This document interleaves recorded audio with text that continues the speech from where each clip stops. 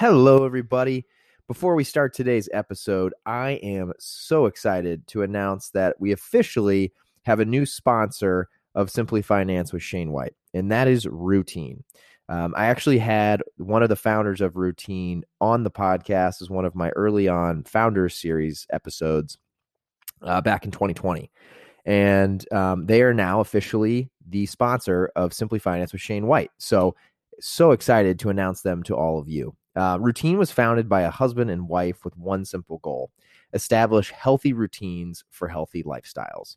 The founders tried a lot of hydration and wellness supplements and found that most are full of sugar, synthetic ingredients, and were also made overseas in uncontrolled environments and didn't accomplish what they claimed to do. Instead of reinventing the wheel, Routine looked to time-tested natural ingredients that generations of parents have trusted.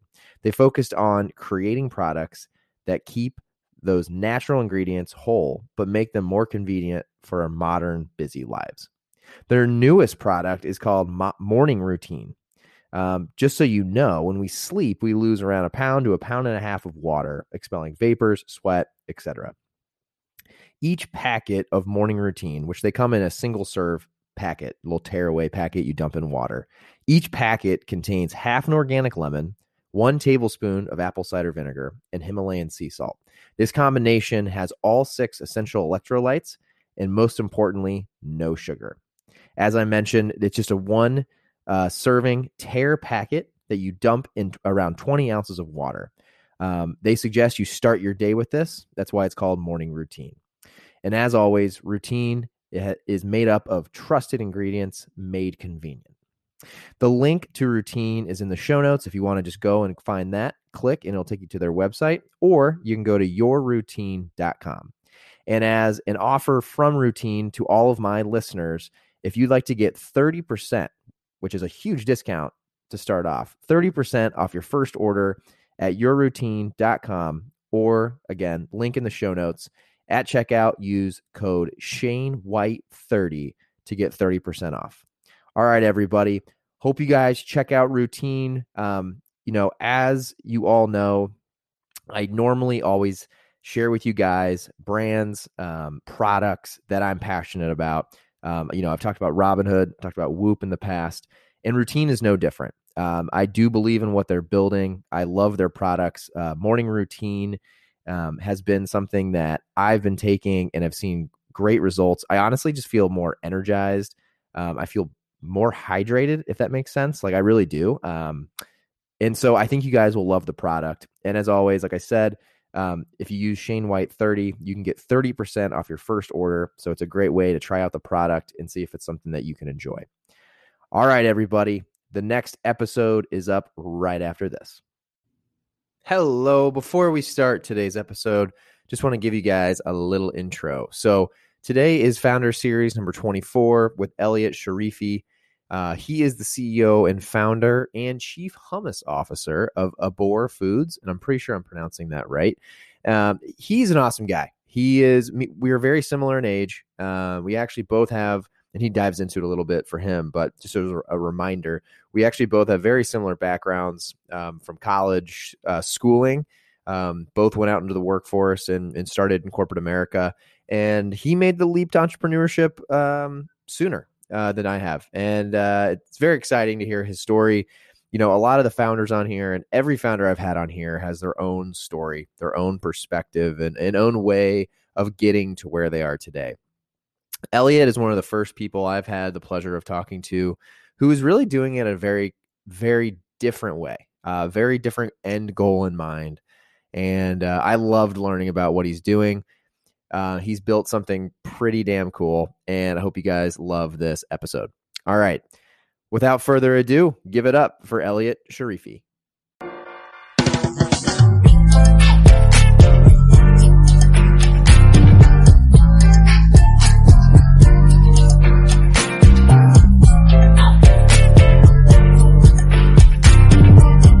All right, everybody, we are live. We are here with Elliot Sharifi with another episode of the Founder Series. Elliot. Hey, how's it going? Good. What's up, Thank you for Shane? joining. Appreciate it. Do you want to give everyone a little intro to yourself? Yeah, sure. Well, first of all, you got my last name right, Did and I? I was you about to you ask. did. I was gonna be bummed if I screwed that one up. Yeah, you didn't call me Shafari, Sharafi, so kudos to you on that. And you didn't ask me how to pronounce it, so That's true. I didn't. You're right. yeah. I literally was in the back of my head as I was saying it. As I'm you were like, I saying, really you're hope I like, don't I hope screw I this don't up. screw this up. Yeah. So yeah, thanks for having me. I'm Elliot Sharifi. I'm living in San Francisco. I started Obur Foods about, say, 3.5 years ago now. We sell gourmet hummus, tahini, pita chips um, at local farmers markets around the Bay. About 10 each week now. I started the business from the ground up, bootstrapped it, no investment. Kind of started it on a whim, to be honest, for reasons that I can go into later. And about 3 years later, got about 18 employees part time, kind of activate on the weekends, sell our stuff, and kind of rinse and repeat each week. Awesome. Very Yeah. cool. I'll just jump in. The first question I had was just like, yeah, how did you? I'm assuming hummus must have been either something you were fond of or family was fond of. Or Yeah. I'm so curious on like how you decided to get into the space in general. Yeah, so I get asked that a lot, and our the hummus that we currently sell are mostly flavors that no one has had before. Like I do a hot curry hummus with Madras curry, or a zoug hummus, which is like a kind of Yemeni inspired blend. And these are my own recipes. I never really Oh, grew up. Yeah, I never really grew up. I come from a Persian Jewish household, and the Jewish side of me ate a lot of hummus, but the Persian side of me didn't really touch the stuff. It was never okay. served at home at grandparents' house. But who doesn't love hummus? So I grew up eating this stuff, and I've always been kind of an avid home chef, home cook. Just kind of always gravitated towards cooking my own food since the age of like 8. Okay. And so, you know, 3 months before I started the business, this was probably in like May of 2017. I made hummus for the first time Oh wow. in Okay. in my, like, what was it, 1 quart, 2 quart Cuisinart food It processor. always starts in one of those, it seems like. Yep, yep. I burnt it out like 2 months after that. So But when you made it the first batch, garbage. were you planning on Just starting a business, or you just were like nope. you're just like, I just want to make some homemade hummus. I just want to make some homemade hummus, Sweet. and I still have a photo of that first batch on my phone because I had sent it to my girlfriend. I was like, "Look, I made hummus," um, and it was terrible. It was it's chalky. The flavor was off. I had no idea what I was doing. But with anything cooking related, you iterate and you swap out the ingredients. You get better and better and better.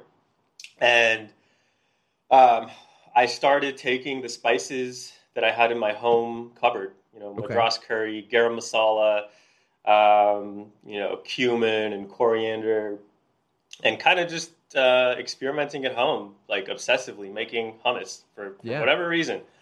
If you and this wasn't in the aims of starting a business quite yet. With the aim of starting a business, this was just like some dude bored Okay. on the It's more of a weekends. hobby. Yeah, more of a hobby. Like the Trader Joe's stuff is not that great, so what can I do to make it myself cheaper, better, whatever. Got it. Okay. And so what I ended up doing was taking my stuff to work. And so you and I have not too dissimilar backgrounds. I have a business degree from Cal undergrad, Okay. and I went into corporate FP&A. Oh, yeah. Yeah, corporate FP&A. So I freaking took it to my finance team members, and I was like, "Hey guys, you guys want some hummus?" And Oh, nice. Yeah. yeah, and they loved it, and they essentially told me, "Can you make this for us, on a Sunday night and bring it to Okay. work on a Monday, and we'll pay you some cash for it." And from there, my entrepreneurial light bulb kind of went off, and I was like, okay, if I have something that someone, these 8 people want to buy, then who's to say that the rest of the city of San Francisco doesn't want some? Yeah, right. Wouldn't buy it. So that was like 2 months before I left that job and the next day, I formed an LLC.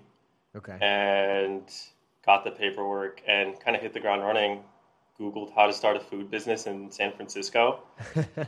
Love that. And That's I mean, great, I can keep going. Yeah, I no, can this keep is going. great. I think people find a lot of interest in this because Yeah. I mean that's the kind of stuff I think early on people love to know, because most people who aren't in entrepreneurship, I mean, you usually have some sort of job like you did, and Right. that's pretty funny. That, I mean, your first step was bringing it in for free to give to people to try it, and it turned into they wanted to pay you for it. At that point, so you said you left 2 months later. Was that because you were like, I'm going to do this full time, or was it you were just leaving the job?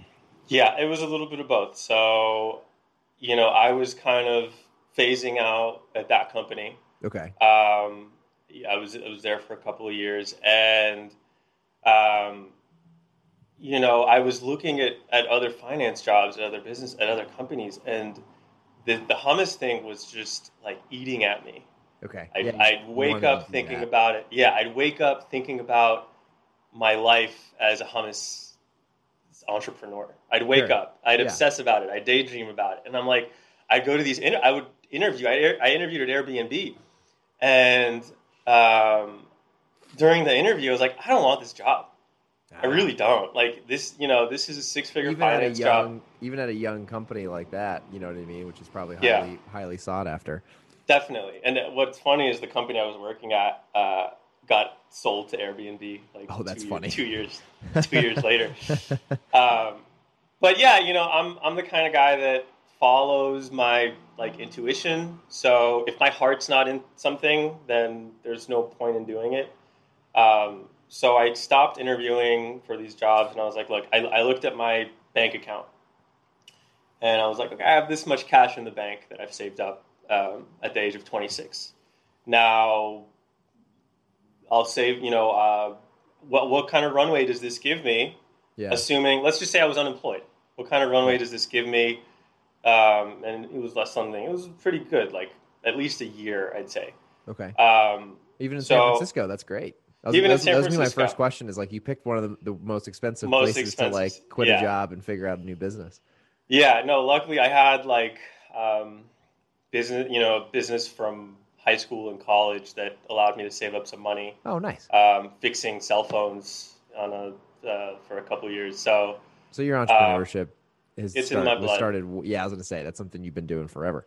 since I was like 14. Okay. I somehow have the uncanny ability to turn $1 into $2. Love it. Hey, If you, that's an yeah, important skill. yeah. So where was I? So yeah, decided to do the hummus thing, and from there, my whole, like I said, I bootstrapped this with my own money. There was no investment, so um, my goal from the get go was to not bleed cash. A Yeah. $1,000 to me is a lot of money. You got companies that are bleeding, $40,000-$50,000 a month, but I'm like, Sure. I can't afford to lose So anything you were worried about profitability early on. immediately. Love that. That's an Immediately, important piece to this. I have a feeling. yes. From day one, I mean, I took my modeling abilities. I was creating income statements Yeah. and financial models for my old company. So I was like, I just I cloned my models, put them, adapted them to my food business, and I was like, I had an income statement, I had a P&L every month, Love it. and so, like from the get go, the first thing you got to do is look for a space, right? A commercial space, because I knew I couldn't make this stuff in my home kitchen. So, Can I pause you too, just because that question I think will be interesting. I'm sure, sure other people are thinking too. yeah, You're at this point you're like, I'm leaving the job I just went to school for. I'm making good money. I'm in San Francisco. Were you did your parents, were your parents on board with this? Or like what? Because I always think back to that. I'm like, if I would have been leaving and that's when I jumped, I'd be so curious what, my parents would have Yeah, said. Because that's, yeah. that's, you spent all this money and time to get a degree and then now you're going to go do And this. then, yeah, I mean, so my parents came here 35 years ago from Iran, Oh, and wow. yeah, I was the American dream, the Yeah. kind of culmination of the American dream for them. So when I told my mom thought I was insane. She was legitimately ashamed of me Okay. for like the first time in my life. She was ashamed of me. My dad. Was even funnier. He barely speaks English, so him and I speak Farsi together. And in Farsi, he tells me, I told him, Dad, I want to start a hummus company, and I didn't really get into the details of it. But what he essentially told me is like, so let me understand this. Let me get this straight. You want to sell hummus and falafel on the side of the street, on the sidewalk? You and it took about I'd say a year and a half for them to finally get it. Okay.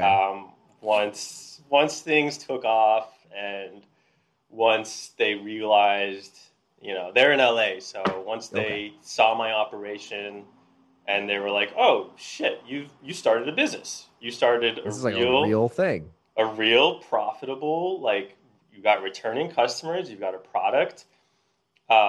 So luckily, they see the light and they're fully supportive now. Got it. Okay. No, that makes sense. That makes sense. Did you, and then not, I know you want to get back to the beginning here, Sure. but the other question I had to build on that was, um, did it cross your mind to like either keep the job or take the Airbnb job and do this on the side so you can like still generate income? Or did you feel like you needed to just fully focus on this for this to take off? I needed the full focus. Since I had the runway, I was like, I don't need to work. I don't need to force myself to work. Let's just full steam ahead on this thing. Every waking second, you know, is going to be dedicated to this to starting this company now. Got it.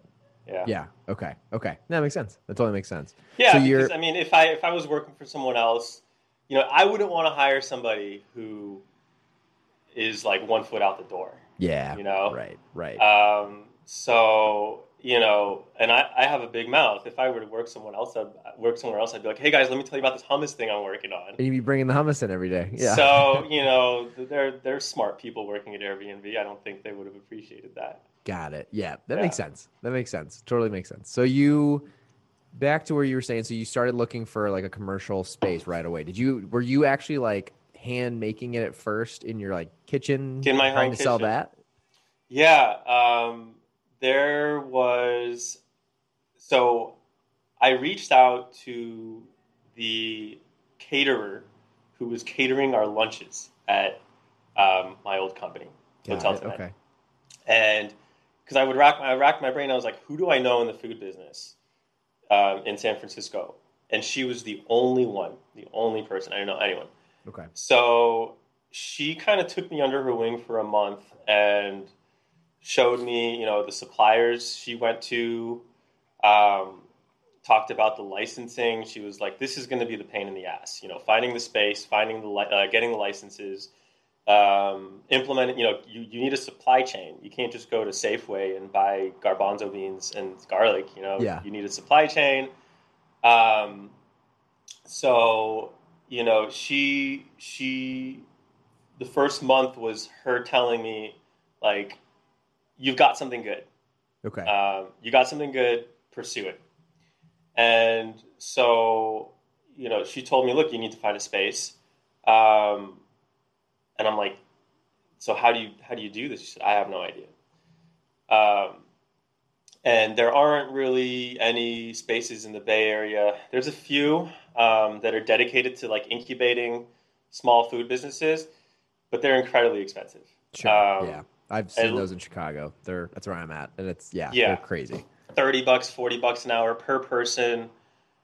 Storage is crazy expensive. It's just I couldn't afford that, and I couldn't, in good conscience, spend that much money. Yeah. So what I ended up doing is I went on Yelp and I typed in San Francisco cater or a caterer in San Francisco. Ah, And the first like 90 listings, I sent the same email to every single one. scrappy. Hey, yeah, this is all scrappy. I mean, I can tell you what I did with my product design after this, but I sent the same email. Hey, I'm Elliot. I'm building the foundations of a hummus company, and do you have space in your commercial kitchen for me? Um, I have insurance. I'm not an idiot, but what do you have? And of those 90, um, like four got back to me, Oh wow. maybe. Okay. Yeah, Yeah. four got back to me, and then I ended up going with one of them. And the first 3 years of my business, I was in that spot, and Oh, he so was you just just it was just in a like a catering kitchen. yeah. No, this guy had a 6,000 square foot space. Oh wow, that's huge. Yeah, big space.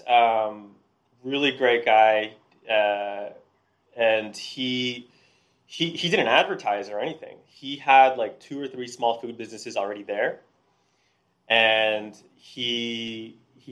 his company took up like a probably half the space, and then the other half was dedicated to like he would essentially pay his rent from us, his Oh, total rent.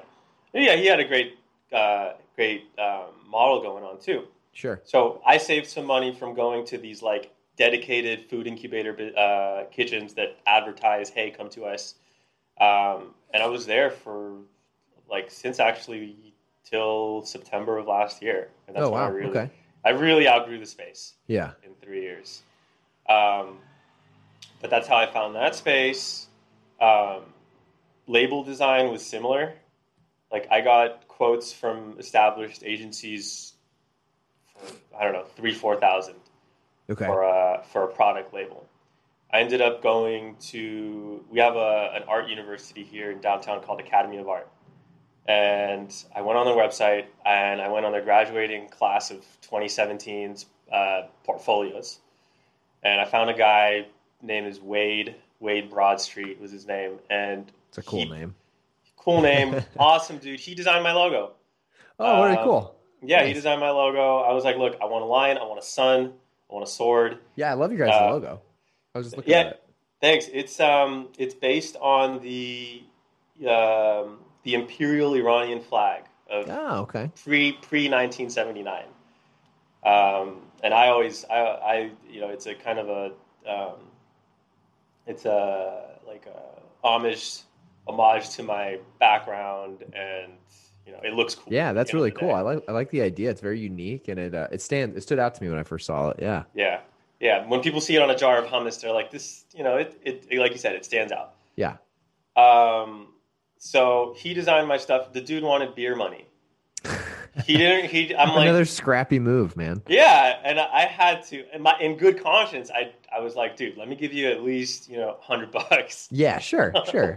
$200. So, um, that's so okay. I had a space. I had labels.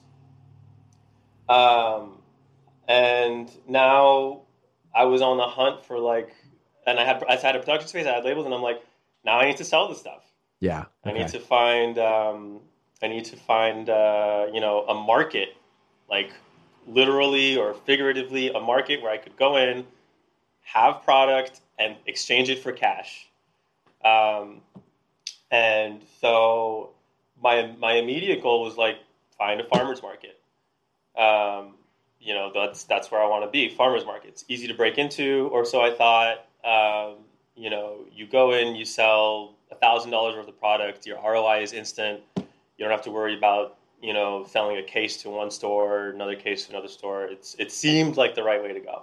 Okay. Yeah. Um, and feel free to stop me. Hmm. I know I'm kind of talking a mile No, into this this, is but great. This is great. No, I okay, love to good, hear the progression. Hearing like the good, story and the progression. I'll come up with questions as we go because yeah, this is yeah, fantastic though. excellent, excellent. So I started the business in August, and in September, October, I was like, I can finally kind of go to these farmers markets, chat up the managers, and hopefully get into a booth. And they all said no, every single one. A, they were like, we already have a hummus vendor at these farmers markets. We don't know who the hell you are. Yeah. We've never met you. We don't trust you. And, despite the fact that we can have 7 different blueberry vendors, we only want one booth selling hummus, regardless of the quality, regardless of the, because I went in there and I'm like, look, I'm making the best hummus. Hummus is kind of traditionally, you whip it up, it's $3 or $4. You don't use the best ingredients, and that's it. Is But there a reason too they wouldn't want more than one? That seems so funny at a farmer's market. I've never heard. I don't know the background of farmers markets, but politics, oh, really? Okay. Because do you pay like a politics. fee to sell at the farmers market? So it's like Yeah, a business for them? yeah. So farmers markets, the general structure is there's one organization running, some run 40, 50 a week, others run 2, others run, others are independent and just run 1. But it's an organization that runs multiple locations each week. Okay. And, hummus has been at farmers markets for probably since before I was born. So most of these organizations already had a vendor. And, it's all about relationships, and these guys were entrenched and had been there for decades. And, some new guy comes in and he's like, I have a better product. I'm brand new. Take me. Yeah. So I was going against like really strong headwinds.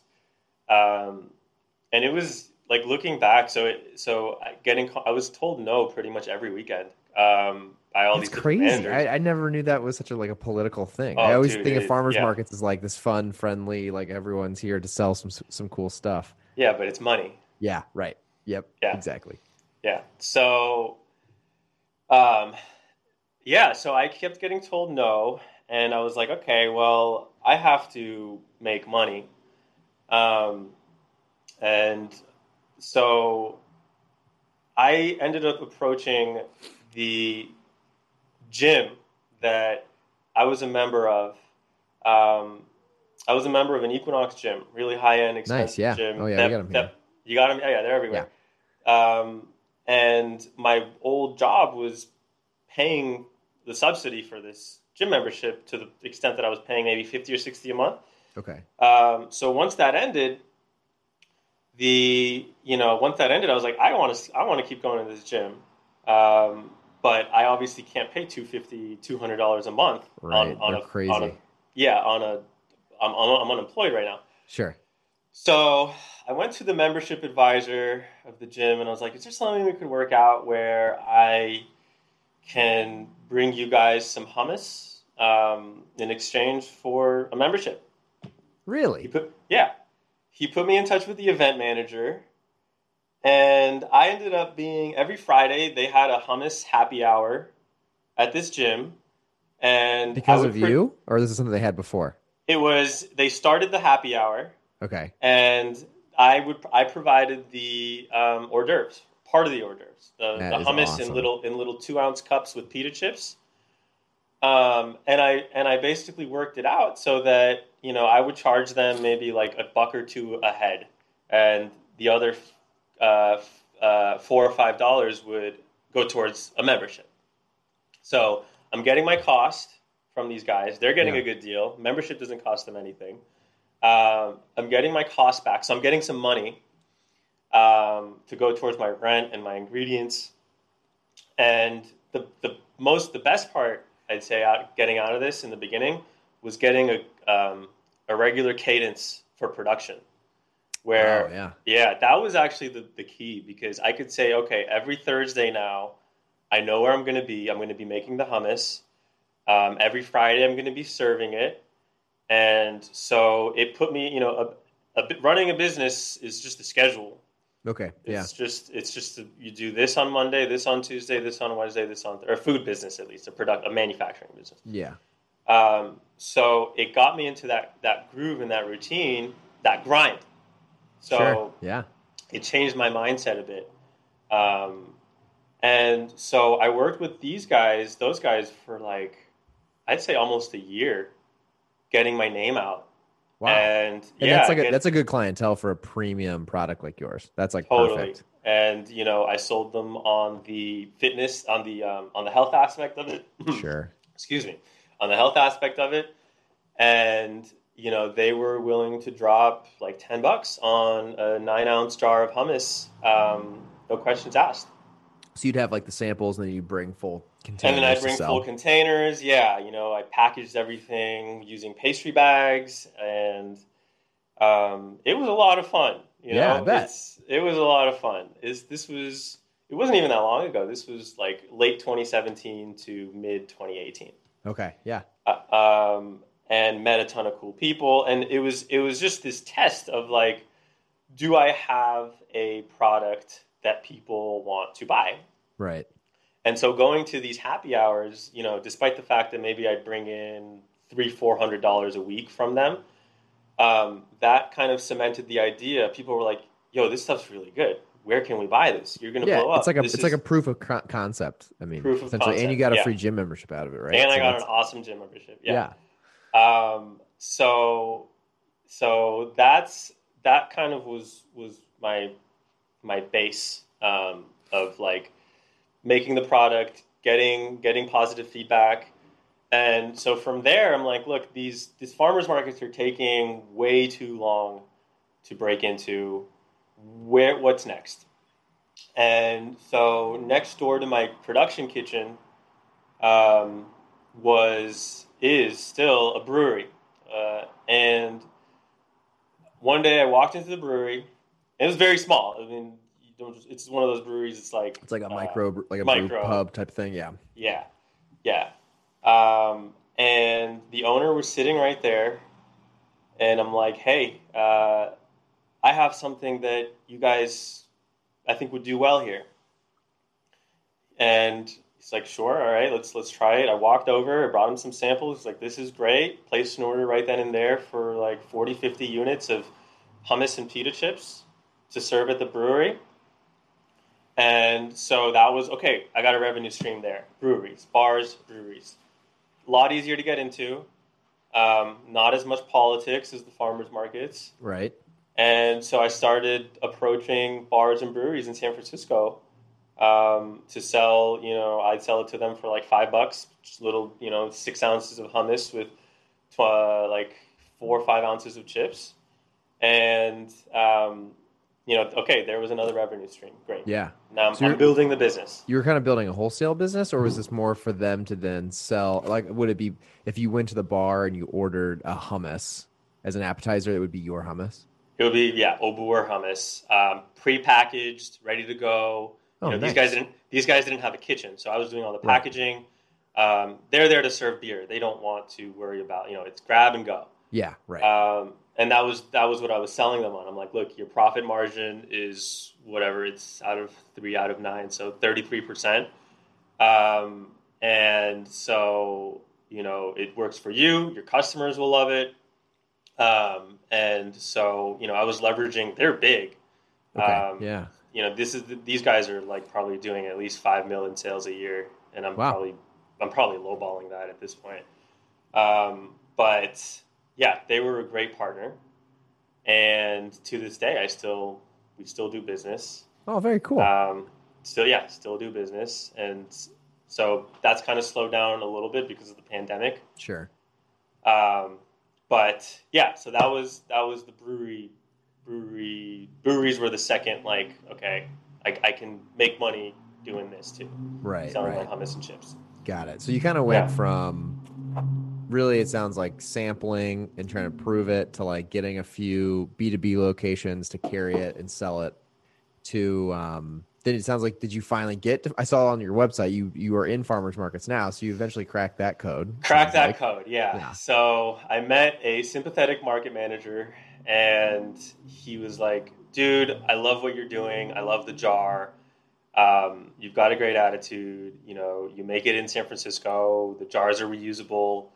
Right. We already have these other entrenched businesses in our markets, but why not? There's always room for more. Right. There's Okay. always room for. So, and this was the first organization that out of like 5 or 6 that finally was like, yeah, we see you, dude. Like, we're open to bringing you in. You know, our current vendors be damned. Yeah, right, If right, you've got a right. better product, Then hell yeah. then this is America. We compete in America. Right, right, right, right. So yeah, I got into one market. First farmers market was in May of 2018. Nice. So Okay. this is May. August was when I started the business. Yeah, I mean, this So is only what was that? Sick. nine or Yeah, so months, eight yeah, or yeah, nine yeah. months. But I mean, 8 or 9 months when you're going from zero to, when you're starting from zero, that's a lot. And you're working almost every day. Yeah. That's eons. Well, and that's why I think sometimes people don't realize the difference between part-time and focusing on it full-time. I mean, if you just look at your calendar in a day and think about how much time you could spend on it if you were at, the Airbnb and Yeah. how far you can get in 8 months versus spending on all day every day. That is why it makes a lot of sense if you can afford it and you have the runway. I mean, Yeah. that's why it works, right? Right. Right. It's the work you're putting in. That's awesome. So then, and then I noticed when did you launch like your website? Because that's a whole nother thing that I wanted to get into was just Oh, yeah. e-commerce and how you're trying to, I was curious from a distribution perspective, like where you are now. Are you from the story here in 2018? Have you expanded into even like San Francisco retail at all? Are you selling Sure. online anywhere? I'd love to hear like how it's evolved over the last really year and a half. Definitely. So I have I'm we're most known for our hummus. Perishable. We make it fresh. It expires in 10 days. But we also do tahini. And so the tahini comes in a bunch of different flavors, but the saving grace of the tahini is that it's shelf stable for a year. Oh, okay. Yeah. I'm looking at it now. I've never Yeah. had tahini. So what is, can you explain to Tahini everyone what is tahini is? is great. It's ground up sesame seeds. You know what peanut butter is to peanuts. Tahini Oh, is to sesame seeds. It's getting the attention that it finally deserves in Western culture. It's big in the Middle East. okay. Huh. It's savory more than anything else. Love it. Savory, roasted, nutty. Um, and the health benefits are like tremendous compared to say like peanuts and almonds. Okay.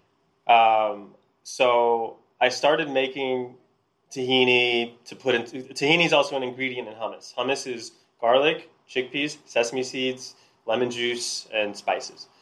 So I started making my own tahini to put into the hummus, and I was like, I should Oh, probably sell the tahini too, yeah, right. because even back then I was like, I knew that I'd have a tough time breaking into retail with a 10-day shelf life perishable product. Oh, is that what the hummus? The hummus is That's 10 what the days yeah. imperishable. We Got don't it. process it. We don't nothing. No, Love it. no, nothing. Is that So with staying refrigerated? It's 10 days? with staying refrigerated, yeah, you could Okay. freeze it. I work with a few distributors who move our hummus, but it has to be frozen Okay. and thawed out in the customer's refrigerator. Got it. Okay.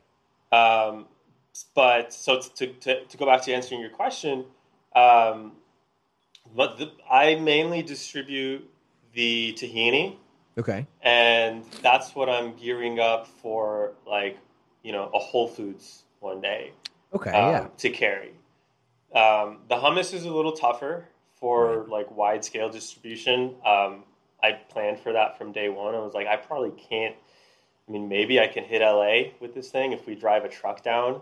Well, this is Uh, funny. I mean, okay, so just to give you like preference or I guess clarity on me, like me and yeah, my wife definitely we love hummus, but we are the typical like I don't even remember the brand. It's like in a circular container with the red plastic lid and you Sabra.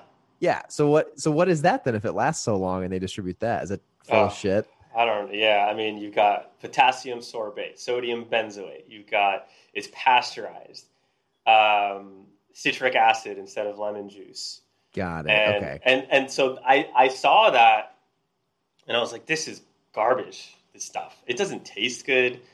Real food should not be able to sit on a shelf for 90 days. It Right, just right. shouldn't. Yeah. Especially something with like garlic and lemon juice and cooked garbanzo beans. Like that's just not natural. Okay. Got it. So that's the stuff that's on the stores. That's what everyone all over the world eats when they're buying hummus from a grocery store. There is one brand and this is the best hummus that you could buy, like wide scale. And I Okay. met the owner. They're called Ithaca. Look them up. They're not the best hummus, but they're the best that you could buy in a store. Okay. Got it. And this guy cracked the distribution. I mean, he still probably has his issues because I think his shelf life is like not more than 60 days. But they're doing HPP on their stuff. Do you know? Have you heard? I've never heard of Familiar with HP. No. It's a different form of pasteurization, high pressure pasteurization. So instead of using heat, you're using pressure.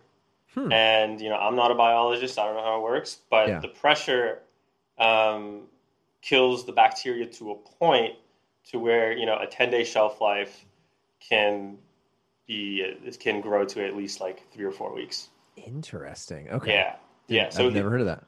Yeah, so I think they're in like Whole Foods now. I mean, I've Yeah. met the owner before. I'm like, dude, you're doing everything that I wish I could do. Yeah. Yeah. Yeah. One day. I mean, he had like I think a 3 or 4 year head start, but um, it But is either way, I mean, it goes to show that real food with hummus, I mean, real hummus really is not meant to be on the no, shelf as long as probably most of us eat no, it today, right? no. And like I've spoken to VCs, very like informally, just what do you think? And they tell me they're like, look, we've been burned by hummus as a category in the past because of these reasons. Oh, interesting. Yeah, because of these, you invest a couple 100,000 or a couple million in a hummus company, and it's got to stay cold chain. The entire distribution chain has to be cold. Shelf life isn't great, and the product itself, when it's distributed, is cheap. It's like $3 or $4. Okay. So, hummus for me is like farmers markets are the home, and I've built like a mid six-figure business with just hummus at farmers markets. Congratulations. That's fantastic. Thanks. That's so Um, exciting. And you have it it's online, right? You can buy it online too and ship it. not the hummus. Not the hummus. Okay. Maybe, Okay. maybe one day soon. But the tahini, we ship it all over the country. We distribute that. I think I just actually landed my first store in like SoCal in LA. Okay. So Yeah. it's Awesome. still very small and but Have you thought about, and I'm getting way ahead of myself, but this sure. is my world. Have you thought about the tahini on like Amazon, for example? Just 'cause I've, it's a scale thing. yeah, I've thought about all that. So I've run into a very kind of I don't know if I should be ashamed to say it or what. And you probably don't see this because I think a lot of the guys that you have interviewed don't see this because I think a lot of the guys you've interviewed are backed by investors. Yeah, a lot have been. But like I where my business is at right now, I'm having a great time. Love that. No, Yeah, that's cool, man. yeah. So yeah, Amazon, sure, like definitely, we will get there. But there's no one breathing down my neck to be like, hey, you need to get your ass in gear, dude. We just Yeah. gave you $500,000 and we want to see a return. Right. No, and I love that because to be honest, you're one of the few people that it sounds like profitability and honestly having a business background, I'm sure is a huge piece of this. I'm the same Yeah. way. It doesn't seem like you could have logically built a business that wasn't financially sound, but it's cool to hear your story. And I mean, we've been going for a little while, and I think people have heard quite a bit that you've been able to build. There's multiple ways to build anything, even in the food Sure. industry, right? And for you to hear you say that you've done something, built it profitably to a point where you love what you're doing and you're happy and you're at a great spot, like that's the dream, right? That's what Thank everyone you. would want to It's do. So I think that's cool. Yeah, without sounding too like my head's not in the clouds or anything, but I'm I started this because I was like, look, I'm making $100,000 at my finance job, and I'm Right. miserable. Now, if I could somehow be my own boss and sell my own product and make the same amount of money, That's life. That's what I Yeah. want. Right. You know Right. Right. what? Like, I'm, you know, life to me is not. And I know this is a finance podcast, but life to me is not just making more and more money. Yeah. Money's great. I want to make more money, but also it's like, how many days a week are you working? What are you providing to the public? It's kind of about living on my own terms, Sure. and being like, I was very unhappy being in the corporate world, Right. and if I could somehow transform my life to a point where I'm making the same amount of money but doing my own thing, Yeah. that's all I want. Right. I made it. 100%. That's all. I mean, I'm Yeah. with you. That's like the dream. Do you, I guess that's a good building question. So for you, you're Sure. at a place where you're happy, you're doing great financial wise, but you did it in a profitable manner. So it probably, for people who maybe don't know a lot about P&Ls or how that all Sure. works. I mean, for Elliot's business to be doing what he said is, that's a high sales mark. But to be really profitable allows you to live off that versus needing to like chase venture capital to keep growing and growing and growing with new retailers, new doors. Like that's, I think, the challenge that not everyone knows before they jump into things. I mean, that's one way to do it. But then to your point, I mean, then you're constantly answering the call from your Yeah. investors, whoever it is you truly belong to when it comes to Yeah. taking money from someone, right? Like they expect a return on that. So Elliot controls his own destiny. That's pretty cool. Exactly. So for you, I mean, at the scale you're at, in the distribution you're at, I mean, like how much would you say you work in a given week? I think that's an interesting. You mentioned that. I'd be curious to know. Yeah. So look, anyone that owns their own business is going to tell you they're always working. Sure. Um, but in terms of like actual physical, I'm always on my phone answering emails. Um, but I could get away right now because probably working 10 hours or so a week on this thing. Wow. But Really? that's fairly recent. I mean, I got it Okay. to a point where like we're profitable. I can hire out for every job, delivery drivers, production managers. We have templates, and I've built this organization as small as it is. 20 or so people, but everyone has a job, and if they show up every week Yeah. and everything works, then great. I'm only overseeing and I'm only managing, and counting the money at the end of every weekend. Yeah. Love it. Sometimes it fails, and I'm driving a delivery van, 6 hours a day, and unloading coolers. Gotcha. Yeah. Um, Okay. That makes sense. So but it's not like it's always rainbows, but no, but that's part of owning a business too, right? yeah. I mean, think of like, if you own a restaurant, if you're some Right. guy who started a restaurant, it's not that different. Okay. Got it. Yeah. Yeah. No, that makes sense. That's really cool. So it sounds like you definitely have aspirations to expand when it makes sense, and it sounds like in a profitable manner more so than anything, and to make sure you can stand it up.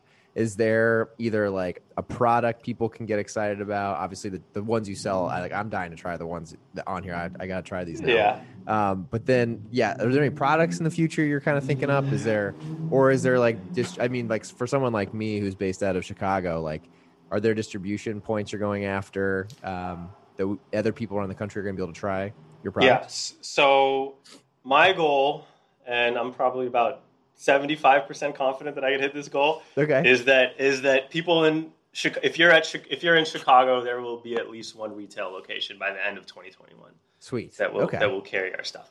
Wow. You can always order through our website. We ship D2C all the time, Okay. so anyone who's listening can always just log on. And but I'm most proud of the hummus. Um, and this was never really my intention from the get go.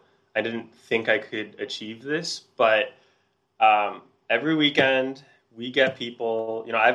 We do 9 farmers markets, and Wow. I don't work these farmers markets myself. I have salespeople working them. They set it up, they break it down, but they tell me, they're like, dude, something really awesome is happening where people come back to the booth, they try the product, and they legitimately say that this is the best hummus they've ever had. Wow. And yeah, That's awesome. and completely unprovoked. And, we're not asking them to say it. I don't know them. They're trying this. They don't know me either. But, you know, that's what I'm told. And I'm like, look, out of all the hummus that is out in this world that these people have had, and these are guys like, they run the gamut, Americans, Arabs, Israelis, Jordanians, people who know hummus. They're like, Yeah. you make something really great. And so, to answer your question, what I'm most proud of is that in and of itself. That I'm not saying it's the best hummus in the world, but every week we set out, we make this stuff, and 1,200 or so people in the San Francisco Bay Area can say that this hummus is some of the best they've ever had. That's awesome. So I like, we have leftovers, and I'm like, I give it out for free. I'm like, I just want to share this stuff. That's part of I think being in the food business too. It's like half the battle is getting people to try it. So I mean, if you have leftovers, you can get people to try it, and it's good. I feel like I always tell people the two things: you got to have good food to win. So if it's really good, and then you can get people to try it, you can do the other tangible things right. I feel like those are the keys. Those are like the two biggest things that I see people that do well. Yeah, 100%. Like and I don't know if we're out of time or anything, but let me know. I got lucky in that I unlocked that piece almost immediately. Sure. Everything else I haven't done, like executed as well as I had. Every other piece I haven't executed as well as the fact that I have a good product that people want to buy, people enjoy. So having that was like number one in the success of my business. Sure. I think it's great. I think people sometimes overlook that. I think, you know what I mean? I think sometimes just like getting the food right, number one. It seems like such a simple thing, but I've noticed so many times that I've tried products where people, are starting a business or you want to share and you're like, this doesn't taste good. What? If it doesn't taste good, who's going to pay money for this? Yeah, exactly. And especially premium, right? Like if you're in the premium space of any of the categories, it's got to be good. If someone's willing to spend the amount of money they're going to have to spend on a premium product, it better be damn good. Oh, wholeheartedly agree. Yeah. No, that's fantastic. It sounds like your story is really cool, Elliot. Thank you. It was funny. I have like all these questions that I like to ask, and you just ended up hitting most of them. You just were like knocking them off. Because I always ask questions, like finance questions, really for founders and for food brands. I love to understand like the bootstrapping versus raising money. Yeah. You're one of the first people that has really given a really good a good background into why you did it the way you did it, which I think is cool. And I'm sure part of that helps you have a business background. So you just kind of, your frame of reference is thinking from like a P&L and an income statement and making sure you're doing things profitably. And it sounds like you are. I love to ask, so we kind of understand what's coming to market, where you are, with a little bit of the future. I mentioned, e-commerce. That's always a question because I live in the e-commerce world. That's like my thing. For you, these are questions that there's a few that I love to ask at the end with every founder that comes on. So maybe if you've listened to any of them, maybe these are coming. But the first one, and I feel like you're going to have a good one here, is, and I always lead with book, but I always tell people you can use, podcast, book, just source some knowledge. If a friend comes to you and asks for a suggestion, what's like the most, what book or podcast, source of knowledge, whatever, do you suggest the most? Well, I can tell you that like you can read business books all day, but I think the most valuable books that I've read are a little bit, they're beyond just business, and they kind of speak to like spiritual development of a person and what they want out of this world and their place in this world. So two great books that I'm reading right now that I've actually learned from, that I can say like I put this thing down and I'm like, so that's how this works. Awesome. First one, and don't get intimidated by the name. It's called The Dictator's Handbook. Okay. And this one is all about the world we live in, the power structures of the world we live in, ranging from a dictatorship and how dictatorships stay in power to democracies, how democracies function, and then organizations, businesses, how those get, how those, because it's people at the end of the day. It's people interacting with people. So that's been great. And another one is it's called the Rumi Prescription. And what was it again? The Rumi Prescription. And this is probably the last thing anyone on a finance podcast is interested in hearing.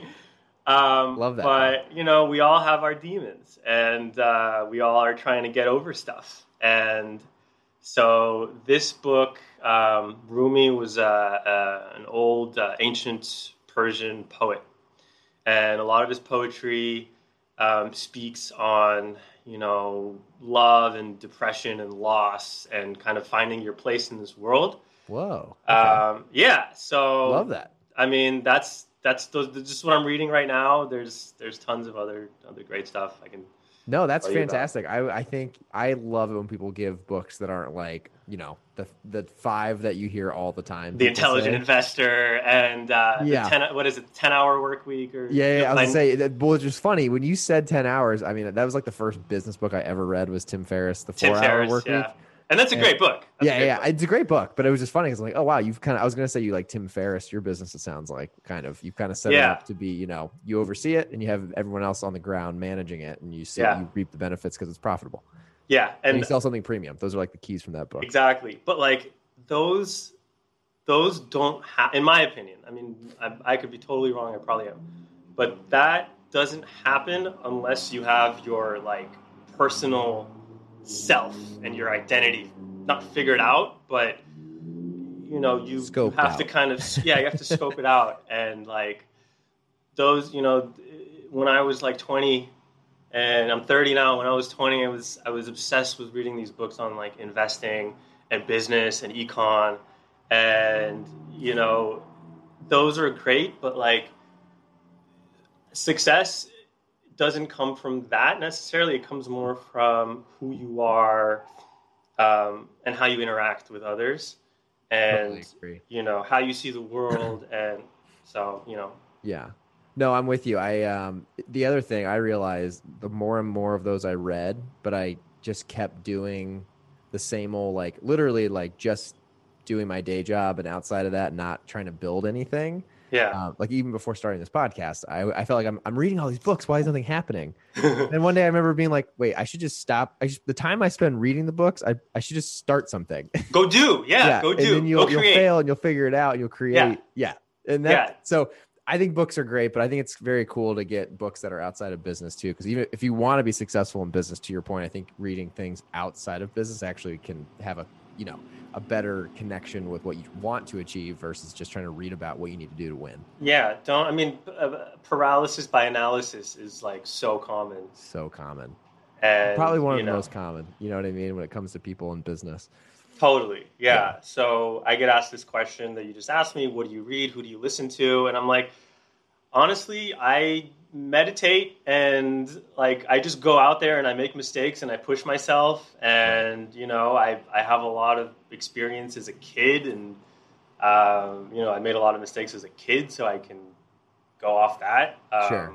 But yeah, I can't say I'm one of those guys who's like constantly bouncing from this podcast to this podcast, trying to figure it all out. I personally don't think that that's the way to go.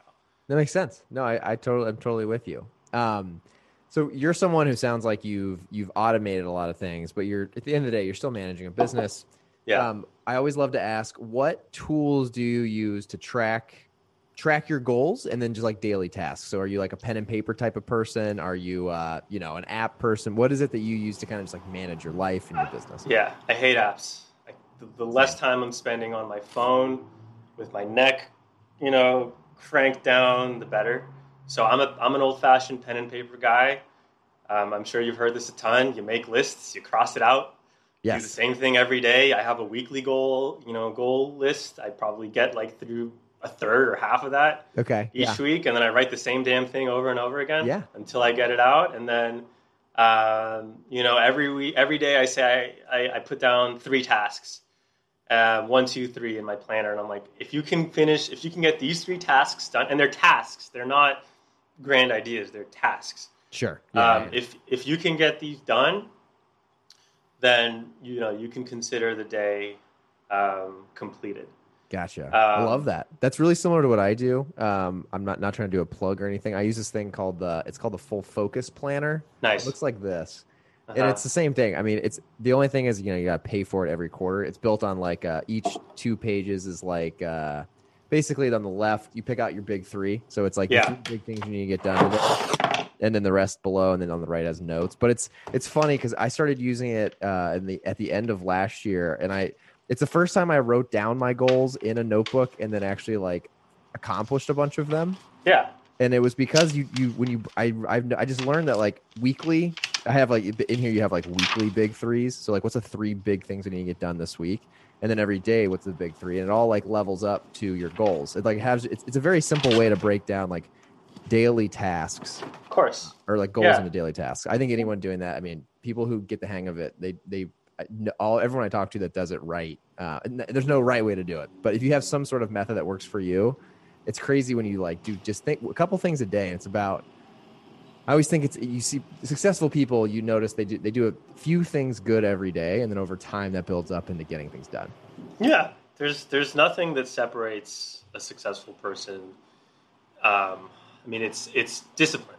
Yeah, sure. And it's just understanding that if I separate my time between productive time and non-productive time. Okay. So what's non-productive time? That hour that you spend on your phone just not doing anything and digesting Instagram for no good reason. Sure. Or just that's non-productive time where nothing is getting done. Now, productive time, on the other hand, doesn't necessarily have to be time that I'm like building my business or reaching out to stores or anything like that. It can be something as simple as getting up off my ass and doing the dishes. Yeah, right. But I see like life as just a series of tasks that need to be done every single day. Yeah, sure. And no matter what, they need to be done to function as a human being. So, the better you are at like getting up and just doing the tasks and getting into that groove, the easier it gets and the better you get at it. And boom, all of a sudden you're disciplined. Right. Yeah. No, it sounds simple, but it really can be. That's awesome. The last one that I love to ask, and this is probably the most important, is how can people follow you, follow the brand, get involved, and ultimately try the product? Sure. So Instagram, Obour Foods, OBOUR Foods. That's the page. I manage it myself. I am terrible at social media. Like I said, I don't like spending time on my phone. I gave you a follow today, so you got another follower awesome. Today. Thank you. I make puns, and I noticed that. I loved it. I was like, I got to follow these guys. This is great. Yeah, it seems like he's running a fun ship. Yeah, it's that's how you find us online. You can order through the website, and that's how to find us. Fantastic. Whenever if it comes and it happens in 2021, and you guys end up getting distribution, let me know. Love to have you back on here. We can chat about it and share it out and get everyone to go try it. And, I might do that and then come back and say, dude, I was wrong about everything I was telling you before. That's fine. Then we'll just redo it all. Yeah. That happens sometimes. Yeah. Awesome. Well, Elliot, thank you so much for taking the time. I know you're a busy guy, so I appreciate it, man. This was a great conversation. All right, Shane. And I wish you the best of luck. Likewise. Have a good one. All right, you too, man. Thanks. Bye.